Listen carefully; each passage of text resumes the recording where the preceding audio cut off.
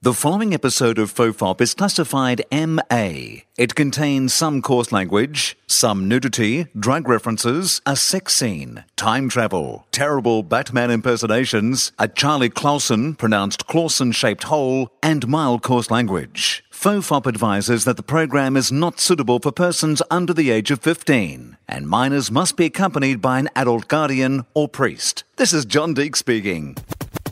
There hasn't been any great advances in prison rape or space travel. The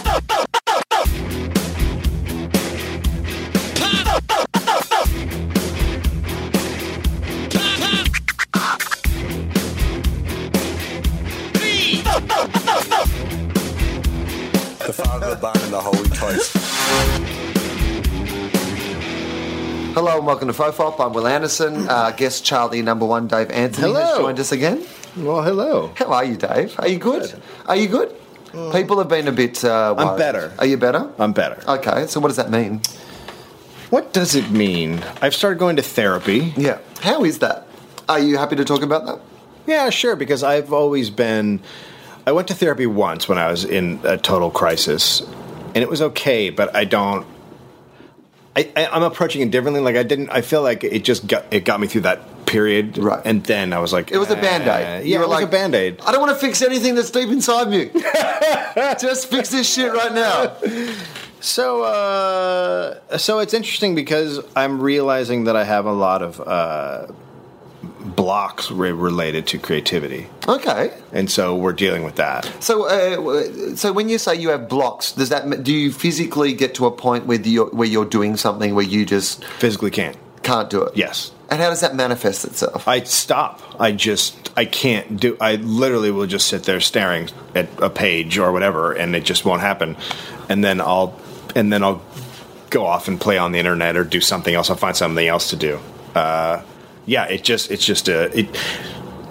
start. Let's just take a bit. Like I'll start writing a bit, and then this thing in my head will go, "That's hacky," right? Or "That's not good enough," or "Someone does that better," and then I'll just stop working on that bit. You have got to stop listening to Mark Maron podcasts.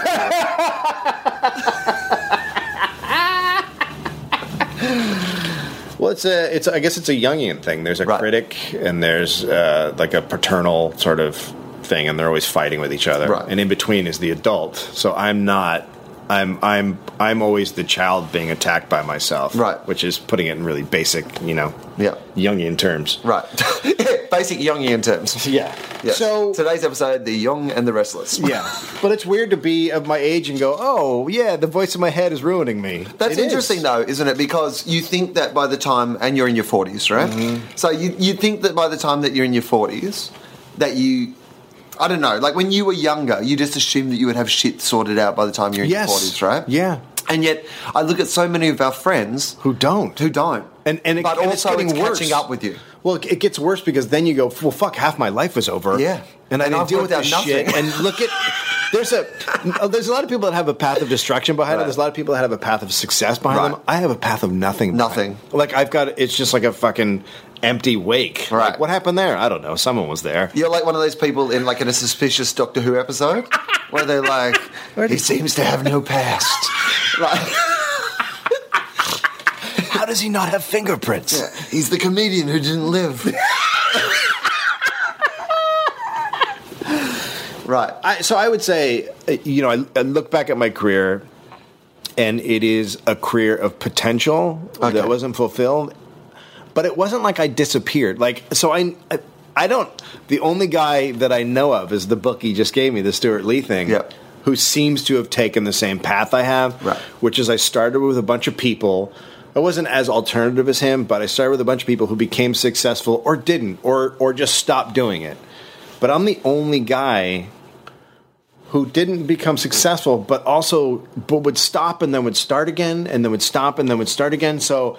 Because everyone else I know stopped. Yeah. There's no one I know that went, all right, I'll do it again. Like, no one started up after a while again. I think that's pretty natural. Like, there's that sort of point where most people get to a point where they've either, you've done it for long enough. I mean, I hate to quote Jay Leno on this podcast. I love it. Well, originally, this podcast was going to be called Jay Leno Quotes. Yeah, it was just going to be non-stop Jay Leno quotes. And we were going to to say a Jay Leno quote and then just discuss it for the next hour. Hey, how cool are blue shirts and cars? And then we just talk about that.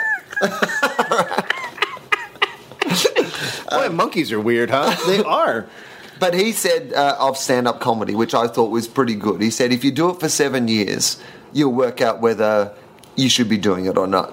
And I always thought that that's about right. I think that's about right. If you after 7 years, people either go, oh yeah, I can see that this is going somewhere, or if it's not going anywhere after 7 years, then maybe it's not for you. But on rare occasions, there are people that, for whatever reason, like you're saying, that's not the rule for. But I'm in this weird place because it's not like I don't do well in front of crowds. I go up when I do well, right. So it's an internal thing.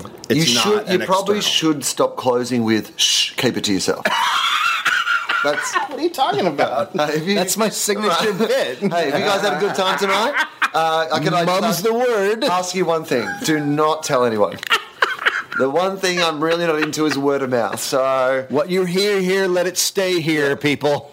This is a secret. I think you should stop opening with that. Look, the first rule of Dave Anthony Club is if you enjoy tonight, you cannot talk about this. Here's the deal. Yeah. If you enjoy this evening, tell people to go watch Will Anderson. Yeah. Yeah, I've got WikiLeaks working for me. They're leaking shit out. They're promoting gigs.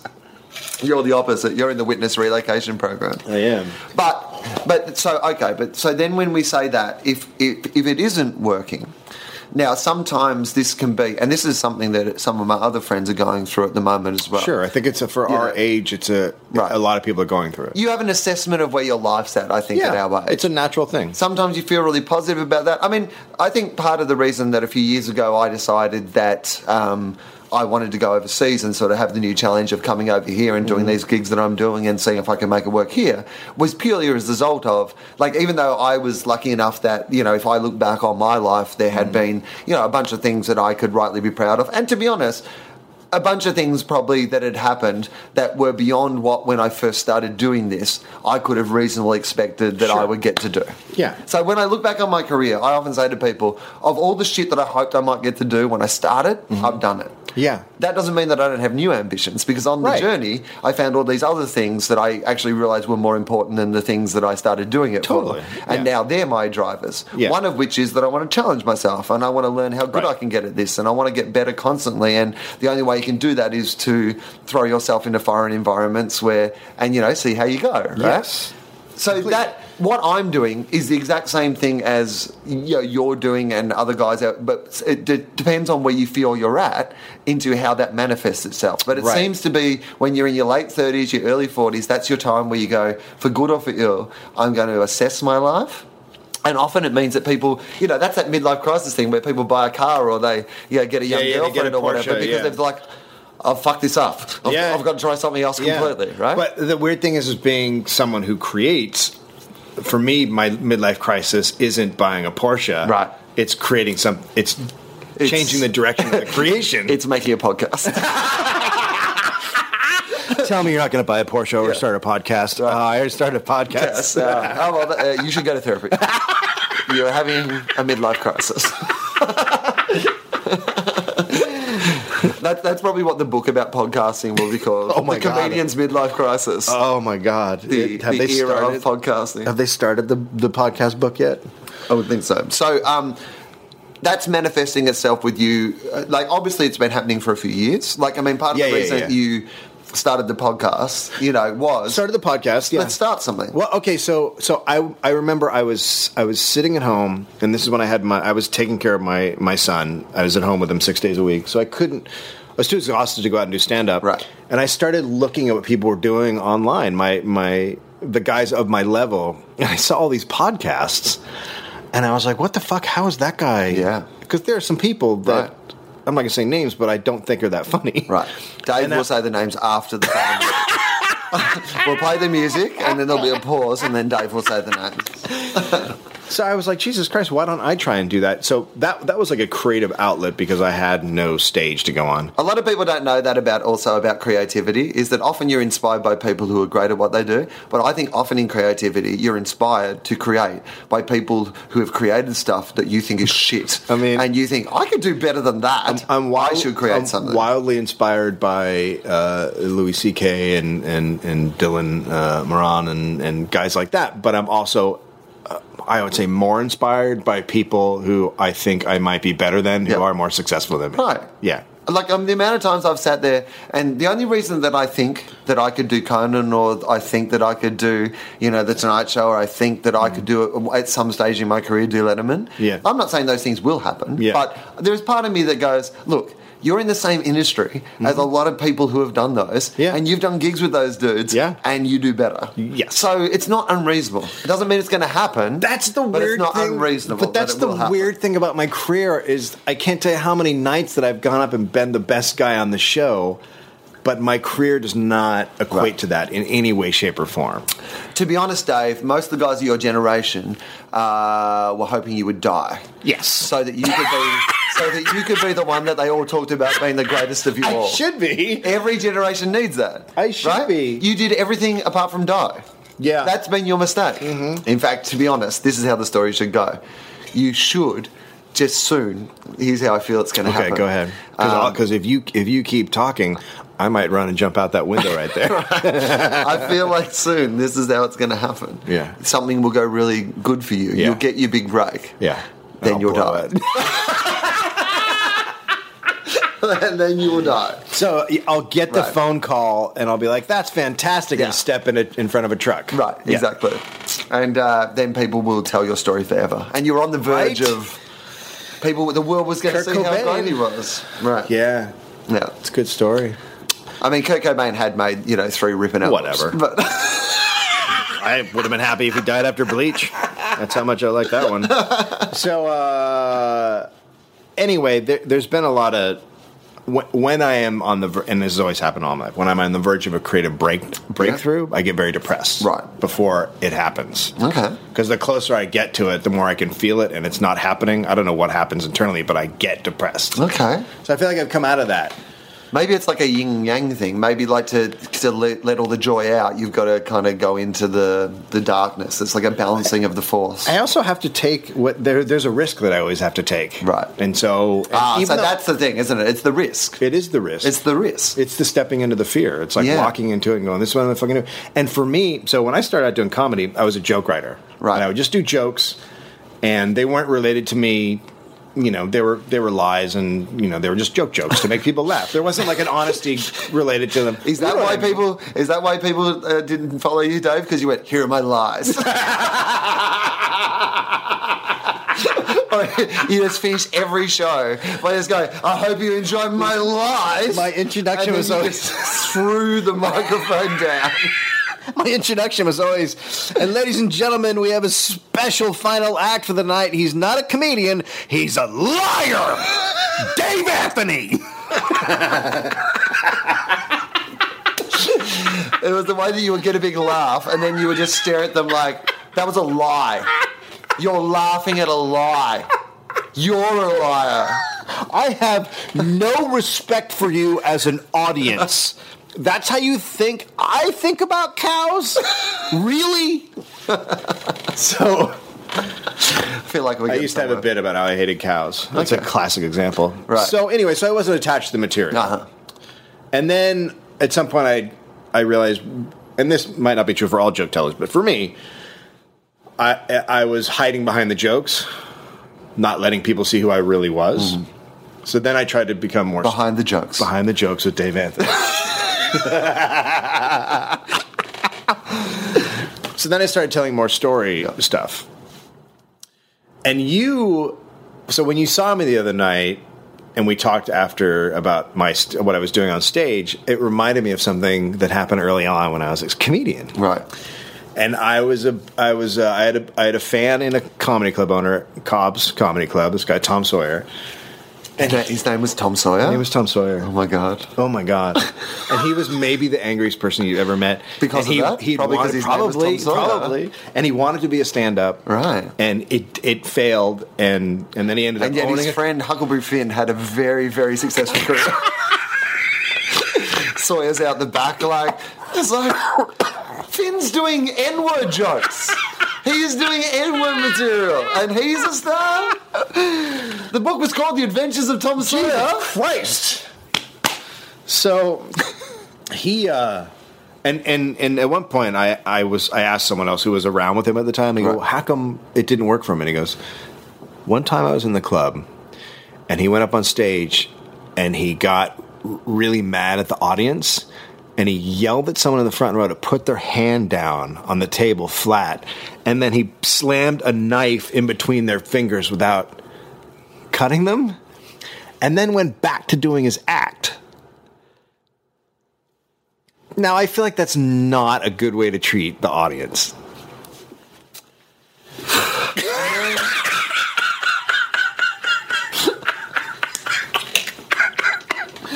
I mean, I feel like these days with the internet, he would find a crowd for that. Yes, he would. You know? He would, very much so. Like, if he put that on YouTube, there would be a certain sort of demo. I was like, holy shit, this fuck. guy's a genius. Sit down the front, though. Like, you got to be in the front row. People fucking cleaning their hands for weeks. He was the terrifying Gallagher. Yeah. So that guy was a fan of mine, and he was having me open, and he wouldn't move me up to feature. And one night I was on stage, and I was doing my set, and I look up, and there's a sign on the ceiling that says, "Why are you looking up here, Dave?" Right? Right. But I got mad at him. I was like, that's fucking bullshit. That's how I gather my thoughts. And then the other night at the club, you saw me, and you were like, you were looking down, or you were looking around, but you weren't engaged. Yeah. So then I was like, holy shit, I'm not present. I'm not being present on stage. Like, when a bit works, I'm present. When I'm working it out, I'm not present, and therefore a lot of my bits don't work. I really felt like, watching it, it was like, and I said it to you afterwards, all the jokes were there and all the jokes worked. Right. But it didn't feel like they all were like the exact same joke. I don't mean that, but I mean just the way you presented it. They were all like, here's the next joke, here's the next joke. Yeah. Instead of like, I think that you just got to whatever it is, you just want to be connecting with the audience about what it is that you're talking about. Right. So... Like, even if it is fucking I hate cows. If you do hate cows, right. Like, you can find a way, or you go... Here's something weird. We all hate something that's weird. Yes. I fucking hate cows. Yes. And if you're there with the audience, everyone's like, yeah, well, I hate, Yeah, okay, I'm with you. Yeah, I hate black people. Same thing, right? Same thing, right? Well, this is where you're going, right? Mate, it's a nod to me, right? This is So it's okay. Why is that? Do you think that's why are you not present in your material? Because I think the one thing about comedy, and because when you do a podcast and stuff, you're so present in it, right? Like, often you're present in the moment of creation. Yeah, like you're riffing a bit on a podcast. It's the first time you've said it or known it, or you're working your way through it as well. Right. So you are so present. Yes. So why is it then when you're on stage and working shit out that you're not present? So because I'm so caught up in the words of the bit I'm trying to work on and trying to get from point A to point B, then I'm not present because I'm too in my head. Right. So, and that is because American stand-up is different than Australian stand-up, and we've been talking about this. You know, it's all about the bit, and it's all about coming up with a bit that then you do on TV, and then it's part of your thing, and then you put it, and then it's an album or whatever, and you're done with it. I've been watching a lot of English comedy and Australian comedy, and it's a different animal, and it's more, it breathes more, and it's more natural, and so I opened for Patton a couple nights, and I was like, and the first night I did it the old way, and that new chunk didn't work, and the second night I went, fuck it, I'm not going to think about it before I go up, and it killed. And because I came up with something completely different, and by letting it breathe, I approached it from a different angle on stage, and now it's a thing. Right. And then I realized, maybe I should take this further and just try to do an hour the Australian way and do it down there and see what happens. Yeah, I think so. I think it's one of those things where I also think that when you look, you talk about someone like Patton or whatever, he's a guy who has, kind of taken the best of that English style, like long-form style, and adapted it to like, you know, the American thing. Yes. And that's what I always feel like when I'm over here. But even in Australia, I feel like what I try to do is take, you know, the kind of the stuff I learned from the English tradition of stand-up comedy and combine it with like a jokier style of, and I think that's what I would for here. I think that's what I would do. I would try to combine that and because I'm always going to try and have a lot of jokes. You know, Patton could never get on Letterman or Conan. Right. Because he wasn't doing that style that catered to that. Right. So it's an interesting thing. He kind of was always doing that sort of stand-up. Yeah. It's very interesting. So you think that therapy will help you get over these blocks in your stand-up? Yeah, it's really... Does that mean that you can then claim your therapy against the receipts from the show? Yeah, I'm wondering that would be about good. say some funny, Doc. This is tax deductible. If you give me... I'll give you an hour of my time. If you give me 2 minutes of material a session, this shit will pay for itself. I will tour with you. Yeah, totally. So, yeah, it will help me because it's not even about... I love the idea of a therapy session where both people are taking notes. Yeah. Oh, yeah, I do that. That bit's... no, I should talk about that. This is not therapy. This is a workshop. Well, you know, a lot of therapists here in LA are used to dealing with creative blocks. It's like a big thing. Oh, yeah, so you go in there and they go, well, here's what you need to do. And so when because I've never been particularly fond of the idea of the creative block. Like it's, to me, it always feels like, I mean, you know, I think that I just think you have to do something. Like, you know, some days you'll be funnier than the other and whatever, but you just have to, like, doing something has its own forward momentum. However, what I was going to say was, obviously, in some cases, the creative block isn't the creative block. It's a symptom of some other thing that's going on inside you. Yeah, it's a symptom of how I was raised. I was raised by two really critical people, and so they're on my shoulder all the time going, well, that's not good enough. Dave was raised by the two old guys from the Muppet Show. Basically. He was adopted, and they were critical, or they were out watching a fucking show every night. A show they didn't enjoy. They would come home and they would blame it on little Dave. It wasn't enough that he was already living in a same-sex household, which at the time, I mean, two older gentlemen. There was a lot of questions. Why did they adopt me? Right. They were already like 70, and they were puppets. Right. Well, that's what we're going to say about America. Puppets were able to marry well before gay men were. And what does that say, America? What does it say? What does it say? Yeah. So that's what you got to break. You got to break that, right? I have to break that. And I feel like I broke it a bit with this new bit I was doing. Instead of giving up on it like I usually would, I kept at it until I figured out a way. And the way is just to be me and be more natural. And I'm already close to that as it is on stage, so it's not a huge change. But it's just about letting the restrictions of the jokes and the words I'm going to say go. I had to have an assessment of myself recently, a bit like that as well, because we've spoken a little bit about this, which is that I just feel like with this latest show, there was like, I mean, it's been the best review show I've ever got, and like I've had feedback from people who've seen all the shows and they've enjoyed this one the most. Mm-hmm. And you know, they might be right, but I just feel like I'm at the end of those things I've been talking about. Sure. I'm at the end of, like, this is, you know, I've talked about my health a bit the last couple of years because I've had health problems, but you spend a couple of years talking about your health, even though they're different jokes or different stories. You're like, I don't want to talk about my health anymore. I want to talk about just something different. And what I realised was last year in particular, I didn't have a lot of new experiences. You know, like, how do you talk about something different? You got to live life. Because what I was doing was like doing that thing of going, well, I wrote on the show for 3 months the same way as I wrote on the show for 3 months last year. In fact, I wrote more on this show than I've ever written on any show. Yeah. But I didn't do as much stuff. Yes. Like, I wasn't actually just out doing things and seeing the world and you. Like, which is what stand-up is. Right. Yeah. I mean, I came back from Alaska with an idea about how my entire next year's show will go. It's amazing. Right? Yeah. And it's like one of those things where I'm like, because I went and fucking did something. Yeah. And I was in a place where I threw myself into just go. Yeah. They said to me, come to Alaska and tell jokes. And I went, fuck it, I know nothing about these gigs, but this, you know, go and have an adventure. Yeah. And you will learn something. Yeah. And here's what I learned, Dave. I learned about Fairbanks, Alaska's biggest celebrity.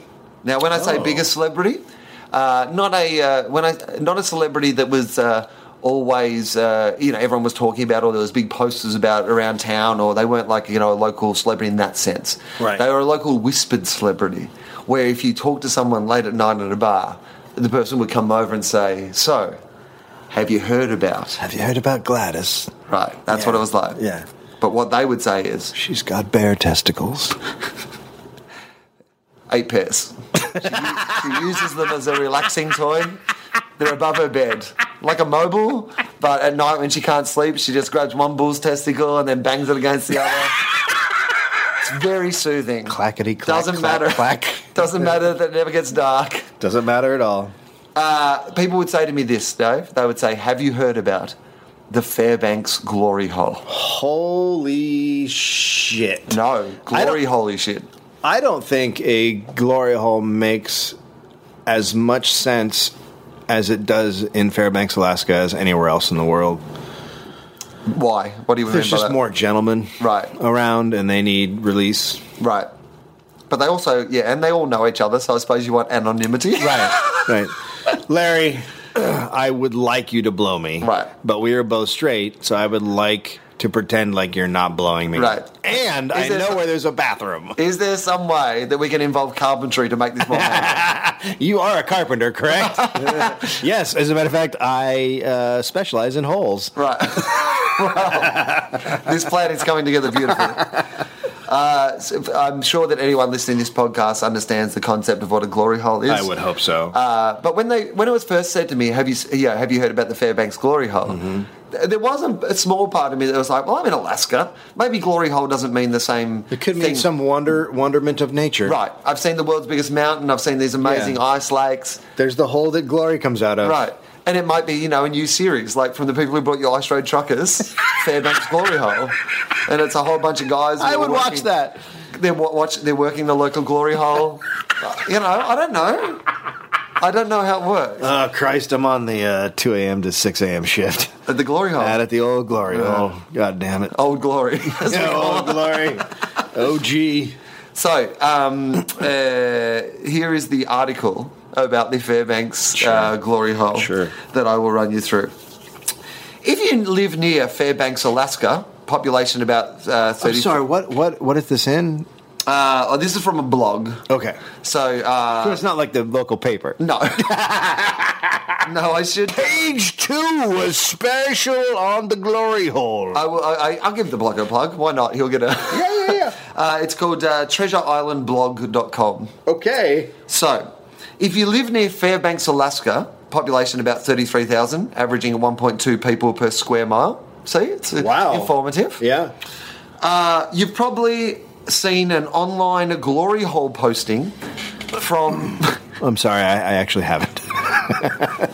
An online glory hole posting from Fairbanks Glory Hole, brackets, FGH.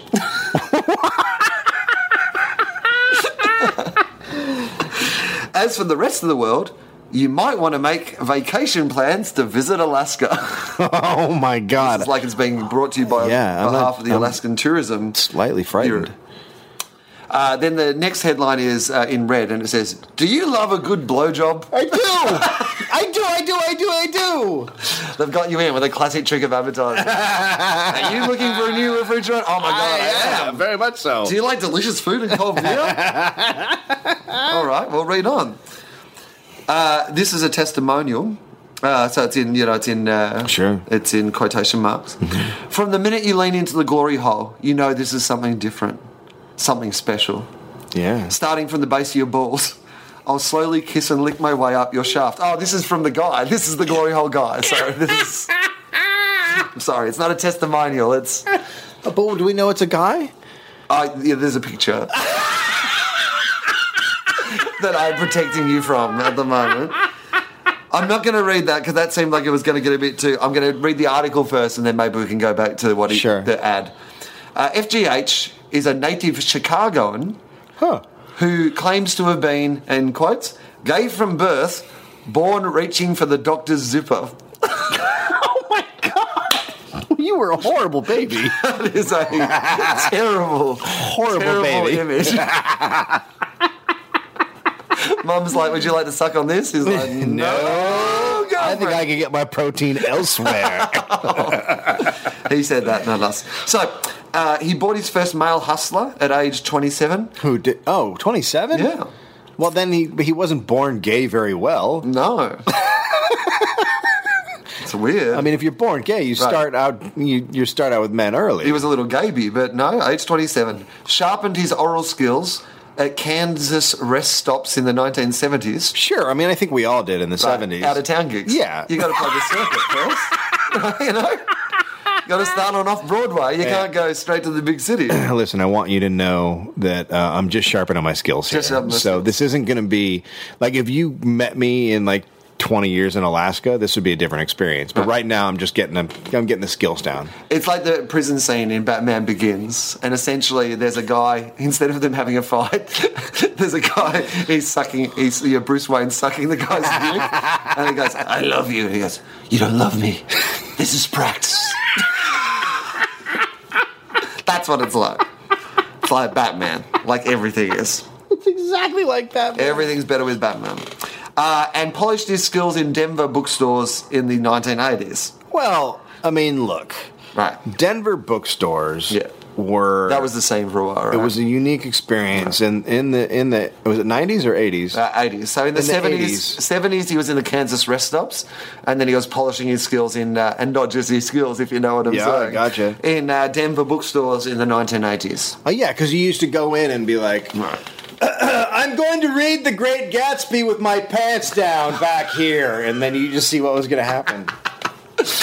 I mean, these days it's much harder to do with a Kindle. So he moved to Alaska in the 90s and arrived hungry for cock. Well, who wouldn't? I mean, it's a long flight. I mean, it's a long flight. And they don't feed you on the plane? You get off the plane, You're like, oh my God, where's the cock? Right. You know, most people when they do fly over Canada become gay. Right.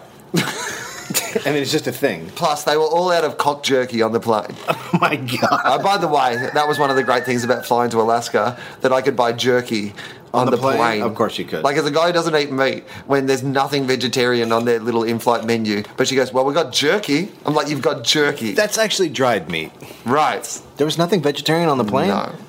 They did have a vegetarian option. They were just out of it by the time they got to my seat. All right. So he arrived in Alaska hungry for cock. Yep. In fact, he quickly developed an addiction for straight working class / soldier dick. I've never seen that episode of Intervention. It's like, oh my God, he has a... Look, we got it. We're here because we love you. Yeah. And we want to talk to you about your addiction to straight soldier dick. Could you please stop blowing the colonel? Take that cock out of your mouth. At least look at me while you're doing it. Right. He likes your working class soldier dick, which is a good. That's a great place for it, because the thing I didn't really realize about Alaska, but of course it makes complete sense because it's next to Russia, is that there's military everywhere, big military bases. You're very aware of the military because there's people in uniform, around the stores and around the streets and stuff, and a lot of soldiers came to the gigs and stuff. Interesting. So this guy, the Fairbanks Glory Hole guy, FGH. Loves a bit of soldier dick, so he's come to the right place. Right. The kind of men who are so appreciative, they literally shake from the pleasure. So he likes working class guys, soldier dicks, and people with Parkinson's. I gotta say though, and I've had Parkinson's for 20 years. It's so hard to get your dick in the hole. Right. Our hero was in hog heaven until the local bookstore closed a few years ago. Oh, fuck. See, this is the thing that people don't. People out there with their fucking iPad minis and their Kindles. Do you feel good about what you've done? There's so much less dick sucking going on because of you. Exactly. So, what would he do? What should he do? Well, it's just like me with stand-up. You start over again. You just start over again. You try a new way to do it. He came up with his version of the podcast. In 2011, FGH was struck with the idea of building a glory hole in his modest converted garage / artist studio. Wait, this is in his house? Yeah. He's built his own glory hole in his garage. Oh, God, I hope... Much like Marin does his podcast out of his garage. This guy... Same thing. Same thing. Same thing. You're doing what you love. Right. You're putting yourself out there At home. Is there tell me? So he's gone down to IKEA for the bell. A bell you ring when you come in. Well, I can actually show you. I'm going to show you a picture of the glory hole because there's a picture of it and how it's set up. You can describe it for people. Oh, that's it there. That's a guy sucking on a guy's cock. Yeah, that's an ad. That's not. That's the glory hole. Yeah. So it's like there's a sink to wash up. It's in a bathroom. Right, and he's obviously on the other side of that wall there. So you go into his house. Yeah, into the bathroom. Garage, yep. And this is in the garage? Set up, yep. And he's got screens. So what are you looking at on the screen? Porn. Oh, my. Like, he's a good provider. God. He hasn't just, like... It's like the NASA glory hole. Right, set up in his garage. In 2011, FGH was struck with the idea of building a glory hole in his studio. Since the elements can be harsh in Alaska... Sure. He decided to build a glory hole cabinet instead of just putting a glory hole panel in his front door. I mean... Let's face it. If you're gonna put yourself out there and take a risk, a front door glory hole is the way to go. My God, because that is amazing. Can't you just blow someone through the mail slot if you're gonna a front hole glory hole? Hey Larry, what are you doing over there at that house? Hold on. Postman's only coming once a day, but I'm coming twice. If you know what I'm saying. Oh my God! Yeah. So by the way, as I'm reading through this, just so people at home get because it's obviously on a blog that talks about gay sex and places like that. So every pop-up ad on the side is an education. Like every ad I'm looking at is like, oh my God, you can even pierce yourself there. Why would that be pleasurable? Jesus. So. What I love is he's gone to IKEA and he's just gone. Yeah, I'm gonna build this. I'm going to build a glory hole in my own house. Yeah, going to put it at home. He doesn't leave. No, we should say it looks like you would be walking up to a bathroom sink, but there's no sink there. It's just a counter, and then there's 4 screens on top. Yeah, and then beneath that, so where your face is, you can watch the pornography on the 4 screens, and he's got 4 screens. He's got 4 screens because you don't know. You might want to switch to that or that. It's essentially like being sucked off by Batman. It's like being in the Batcave, and Batman's built this little box, and it's not a hole. No. It is a long, slender cutout. It looks like it's like a foot. Right, yeah, I reckon that's about right. A foot deep. So it goes up and down. Yeah. It's about a foot deep and just a little bit wide. Yeah. Oh, no, I would say it's like, from your... It's like 7 inches or 8 inches wide. Because if you think about a glory hole... Right. There's going to be tall guys and short guys, right. And so you don't want, a guy, you don't want a step stool or whatever. You want to be able to enjoy it on your feet. All right. So he's taken this into account. Yeah. And I wonder if he did that by trial and error or if he came up with it right away. A lot of glory hole designs. I mean, it seems like he has had his way around the glory hole circuit for a long time. Well, he's probably just picked up, if you do it enough over the years, it'd be like someone who's played all the comedy rooms and then they finally get their own comedy room. They know what they want. Yes. Like, what are the things that I wanted? Did I want a low ceiling? Where do I want the bar? Yeah. Where do I want the lights to go from? What's the stage going to look like? Yeah. He knows. He knows that. All of it. He did his research. Yeah. In bookstores. Yeah. And in truck stops. Straight military guys. He did a lot of research, right? Yep. You can't fault this guy. He's a go-getter. You don't suck 300 Colonel cocks and not come away with some ideas. I mean, maybe that's his thinking time. Yeah. Maybe that's what he needs to be doing to think of these. It's like his creative time. It's like meditation for him, So this is what he's done. He's done the cabinet. He's assembled some scrap lumber. Leftover paint. There you go. Okay. I mean, it's all recycled as well. He's not fucking up the environment. I love the idea that in the garage there's some earlier discarded models. That wouldn't really work. But we're saying the carbon footprint on the glory hole is small. It is absolutely small. Although many of the other footprints would be sticky and I'd avoid those footprints. So he's found some scrap lumber, leftover paint, surplus computers. Oh. So even the computer screens, surplus computers, and created history. Hello. Yes, he did. Since he erected the cabinet in 2011, FGH has had a steady stream of mostly straight, cum-laden testicles beating a path to his door. I want numbers. Yeah. Well, okay. I think we're about to get to He welcomes 3 or 4 guys, most of them surprisingly hot and good looking. Well, I mean, it's a glory hole. Like, I mean, that surely doesn't matter. It's like The Voice, the glory hole, isn't it? Yeah, like, it really is. You're meant to appreciate them without knowing what they look like. Yeah. He welcomes 3 or 4 guys, most of them hot, each week, and has slowed his advertising because he can't keep up with the demand. Oh, my God. And now we get to numbers.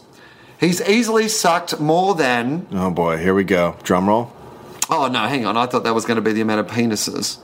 But they've measured it in inches. That's cheating. That's not the way to... No. No. It's I don't think there's a woman out there that if you asked her about... How many inches sucking, you sucked? Yeah, how's that You work? don't answer in inches. How many inches have you sucked over the years? Well, anyway, it says here he's easily sucked more than 2,700 inches. So, I don't know what that is. So if the average penis is, what, 5 or 6? Well, interesting. Here's some more information that might help us. Here we go. Okay. To slow down the crowds, FGH... Crowds? Yeah, the crowds. Okay. To slow down the crowds. He's got the opposite problem to you, Dave. He's too successful. Like... Yes. Surprisingly, Yes. in his line of work, he doesn't have a shh, don't tell anybody about this. No, he policy. doesn't at all. He says, and he's a hit. right, he's a hit. I mean, underground hit, but he's a hit. This is his new policy. He's adopted a well-hung only policy, opting only for cocks of at least 7 inches or, on rare occasions, shorter length but thicker girth. Okay, now that's fucking bullshit. Like, that's now that's unfair. That's being discriminatory. Because some guy has a small penis so he can't get his dick sucked? Right. That's not right. Well, he's got a dog policy now. Well, It's like going on the rides at Disneyland. Now it's like an exclusive club. Right. And that's against the whole spirit of glory holes, isn't it? Like, isn't a glory hole like a free, anybody can come Right. up here and get their shit sucked? You can't start putting rules on that. I don't know. I say you think it's against the spirit of the glory hole. Very much so. Right. Yeah.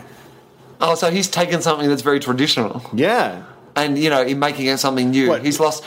Are you saying that he's done the equivalent of Michael Bay making the Ninja Turtles from space and not actual mutants? I think very much. That's what he's done. I think very much. Oh, the Fairbanks Glory Hole fans will be devastated. There'll be blogs.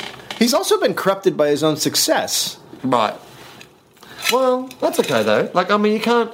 It's like being a successful stand-up, Dave. If things go well for you and you become a big star, everyone's going to want you, and you're not going to be able to perform to everybody all the time. You're going to have to start going. Yeah, I'm not gigs. I'm not excluding.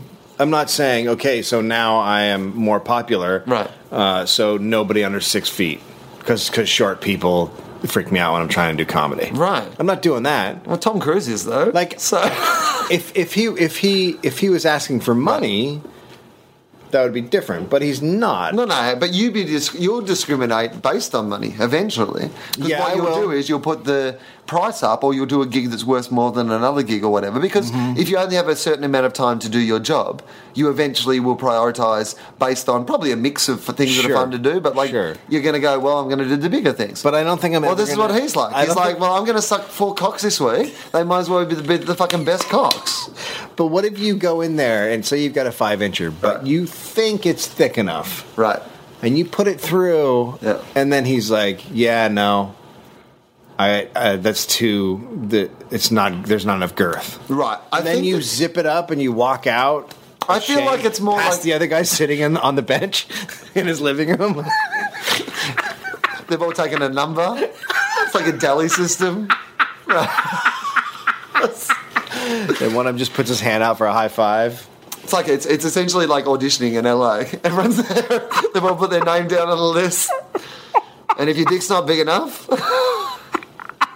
then you're not going to get the job. I think that he just has a policy now. He's sucked a lot of dicks in his life. He's sucked the ones, I'm sure he's sucked big dicks, little dicks, all kinds of dicks, right? I think these days it's about, what was it in maths where you would take it's about it's not about like length, it's length, You're about circumference and radius? Yeah, it's whatever. So if you're like thick and, but not as long, then like maybe. Like a tuna can? Maybe.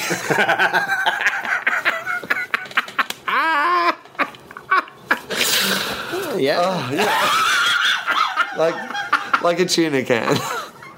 With like a little pull top lid. I hope you like this. They call me the tuna can. It is the cock that John West rejects that makes me the best. Now here's the thing about Alaska. So there's not a lot of women in Alaska. There's not. 10 to 1 or something. 10 to 1. Yeah. So I bet there's a lot. I mean, and so at some point that becomes prisonish. Right. Oh, no. Well, there's guys who don't see women for months. Yeah, months. Months. That's what I was told about. And then I assume when they see one, they just come wherever they are. You just hear that all over the streets of Alaska. Everyone's like, there is a lot of bears here. It's not bears. It's just bears. Guys who have been down a mine. Orgasming because they've just seen a woman. I would imagine the fleshlight is extraordinarily popular in Alaska. Yeah, I guess so. I don't know. Is that what men... I guess they masturbate. Well, you would be masturbating a lot if you're out in the woods, wouldn't you? I don't know. I think I would be masturbating a lot. I mean, what else is there to do? But how do you do it when you're out in the woods? If you're like working like in a... I don't even know what goes on in the woods. I have hands, number one. It's not like I'm an armless guy out in the woods. That's my movie. It was an armless guy who wanted to live in the wilderness. What about... Aren't you living with the other guys though? Like, do you have your own house? You have your own cabins. Most of these guys have their own place. Yeah. Okay, it's well that's not like fine. They're shacking out. All right, well that's except fine. for the guys that work on like the oil rigs or the oil. Then they have like a housing situation. But I think for the most part, these are solo guys out there. Okay. With just their cocks and a fleshlight. Right. That's all that's in the apartment. Right. I imagine if you're alone in the middle of the wilderness for 6 months at a time. Yeah. Everything in your house is eventually a fleshlight. Well, hello, couch. How are you today? Right. You want to go out tonight? Just stay in.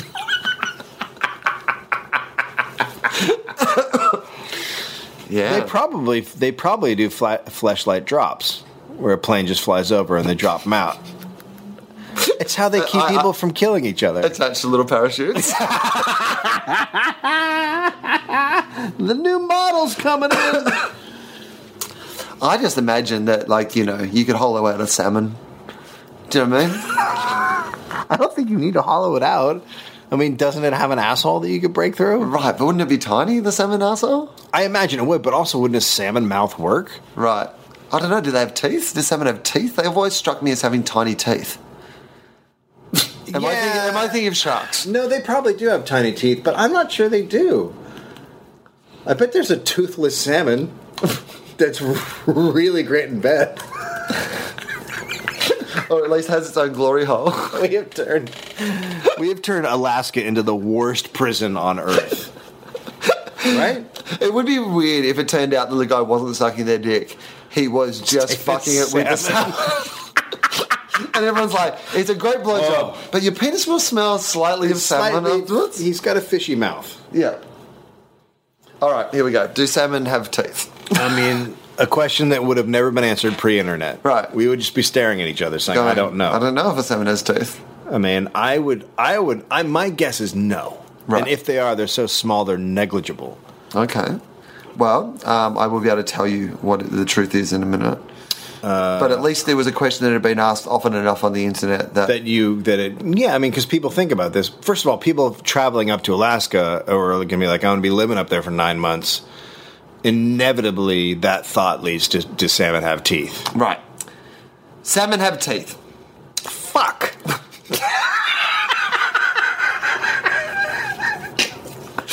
Also, if you are going to face fuck a salmon, you should know that the teeth are sharp and needle-like. Oh, Jesus, the worst on your dick. Which they use to grab their prey. Which, in this instance, is a cock. Right. Which is why that expression, once you've had salmon, you can never come back. literally never come back. Because you're shredded. Because you're shredded. You're Beyond shredded. words. It's not as catchy as the other expression, but it is much more accurate. What about the salmon anus? Because now that's what I'm interested in. All right. That's where my focus has shifted. You know what the thing is? All I'm going to Google is salmon anus and see what comes up. I mean, that's a little bit terrifying because... Not after the last website I was on. My brain will be refreshed by looking at some fucking salmon anus. Which is technically called a sanus. Oh my god. I don't think this is about a salmon's anus, but it was the first thing that came up Sure it was. when I typed in salmon anus. It's going to be someone putting salmon around their anus, isn't it? Oh no! It's a team. Sure it is. In some sort of local competition, and their name is Salmon Anus. Oh, you know they're from Alaska. I mean, they've got to be. All right. How to gut a salmon. That's pretty good. Take out the anus. Yeah. So hang it on the wall. Place the sharp point of the knife on the anus. Yeah, sure. All right. And this is exactly what I'm talking about. This is also how to get a salmon to confess that it's been stealing your smokes. So, where were you last night? Yeah. All right. So if you're gutting a salmon, place the sharp point of your knife on the anus of the salmon and make a shallow cut from the anus up through the abdomen. Between the two pelvic fins, continuing to the V point just under the jaw. So that sounds like you could... Fuck them right up to the jaw. I feel like the V point, that you just have to find a decent sized salmon. What if you get a salmon and then you have his teeth removed? Right. You said right, like that was a thing that would happen. Well, you would take it into a dentist or a vet and go, hey, could you take... For no particular reason. Could you take the teeth out of this one? Yeah. Don't ask me why. Don't ask me why. Just trust me on this. Trust me on this. We've been seeing each other for a couple of weeks. Sally, you good? Her name's Sally. Short for salmon. It's my nickname. Hey. So they do have an anus. There you go. Well, I would hope they have an anus, or else they'd just explode. Like, doesn't everything have an anus? I mean, everything takes a dump. Everything poops. Right. That's how I'm going to finish. Are you now podcast. typing, does everything have an anus? Yes.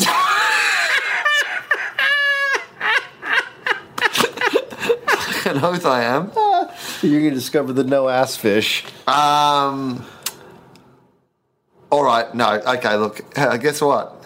Surprise, surprise, internet. Even if you type in, does everything have an anus, every article is about anal sex. So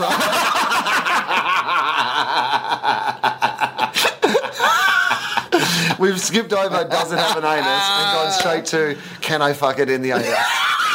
How do I let it fuck me in the anus? Which of us can we fuck? There's an anus involved. Let's get an anus in there. All right. David. Yeah. I feel like we've talked all we need to do about that. What's been going on in your life apart from therapy? What do you got planned? What's coming up? Do you have like walk in the room shows, or is there anything that you can plug? We have a and walk tell in us the room about? show on Tuesday, but that will be long after this. Right. But June 27th, we have one in New York City. Okay, June 27th in New York City, doing a live podcast, right? First time you've done a live podcast in New York? We haven't done one in New York. We've done one in Seattle. That might have been the only time we traveled to do it. Oh, in Portland. So we haven't really gone out and traveled and done them. Australia. You did one in Australia. In Australia, yes. Yeah. We'll see how it goes. All right. Union Hall. Who knows? We hope people will show up. Right. Well, if anyone's listening in New York, in fact, we do have New York listeners, so you should go and see that. What date is it again? It is June 27th at Union Hall. All right, cool. And you can find all the details probably if you follow Dave Anthony on Twitter, or if you look up Walking the Room, or all of those things. Any of those things. Yep. You know what? Like, I know this is such a minor thing to be pissed off about, but whenever anyone fucking asks me for information about shit that I'm doing, like last night, I was doing a gig and I plugged the link to the gig. Yeah. Like I was like, so I said, hey, I'm doing this show and here's the link and, blah, blah, blah. And someone hit me up and went, what time does it start? Fucking click on the link. Just click on the link. It doesn't make any sense. It's not a mystery. I have to Google it now. We can Google anything. Right. Like, the thought of when is that should never be happening. You're on it the should not be internet. coming out of your mouth ever, unless you're talking about the glory hole. Right. And it's a different thing. And I found that on the internet, so you So can too. and there's a schedule, I hope. Right. Yes, anyway, so people can find out all those details. If you enjoy this show, we always encourage you, if you listen to it on iTunes, to rate it on iTunes, which keeps it up the top there. And if you want to give us any feedback, the website's running, but Charlie updates that, so he just does it when he has some time in between. It's so funny that Charlie is still working away. Now he's like Oz.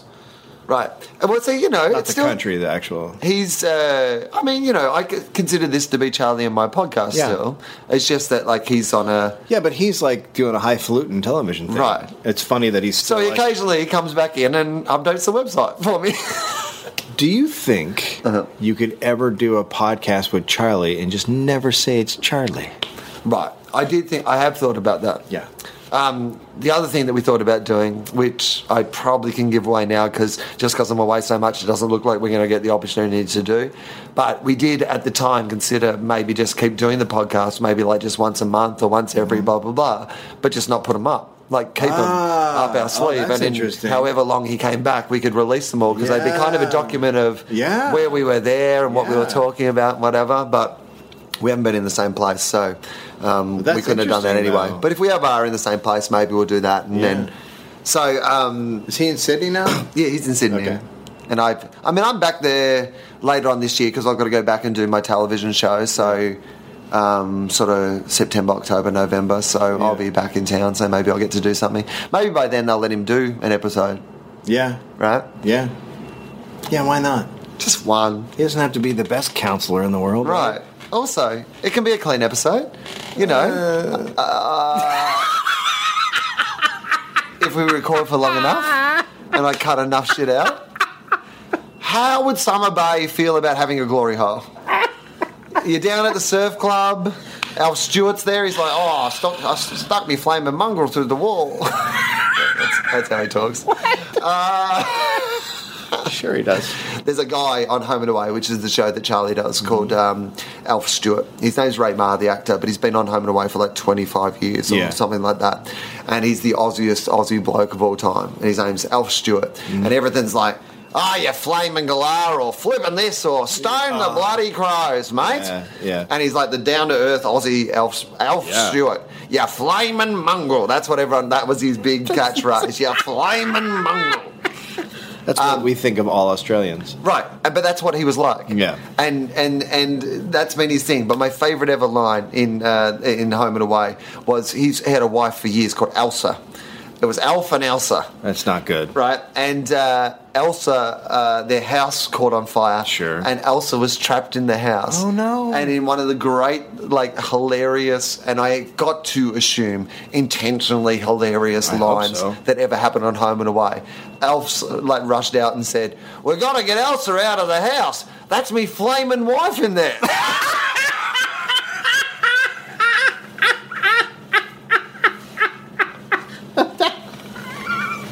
That had to have been intentional. It's got to. It had to have been. Surely. Yeah. Anyway, thank you very much for listening, guys. Much appreciated.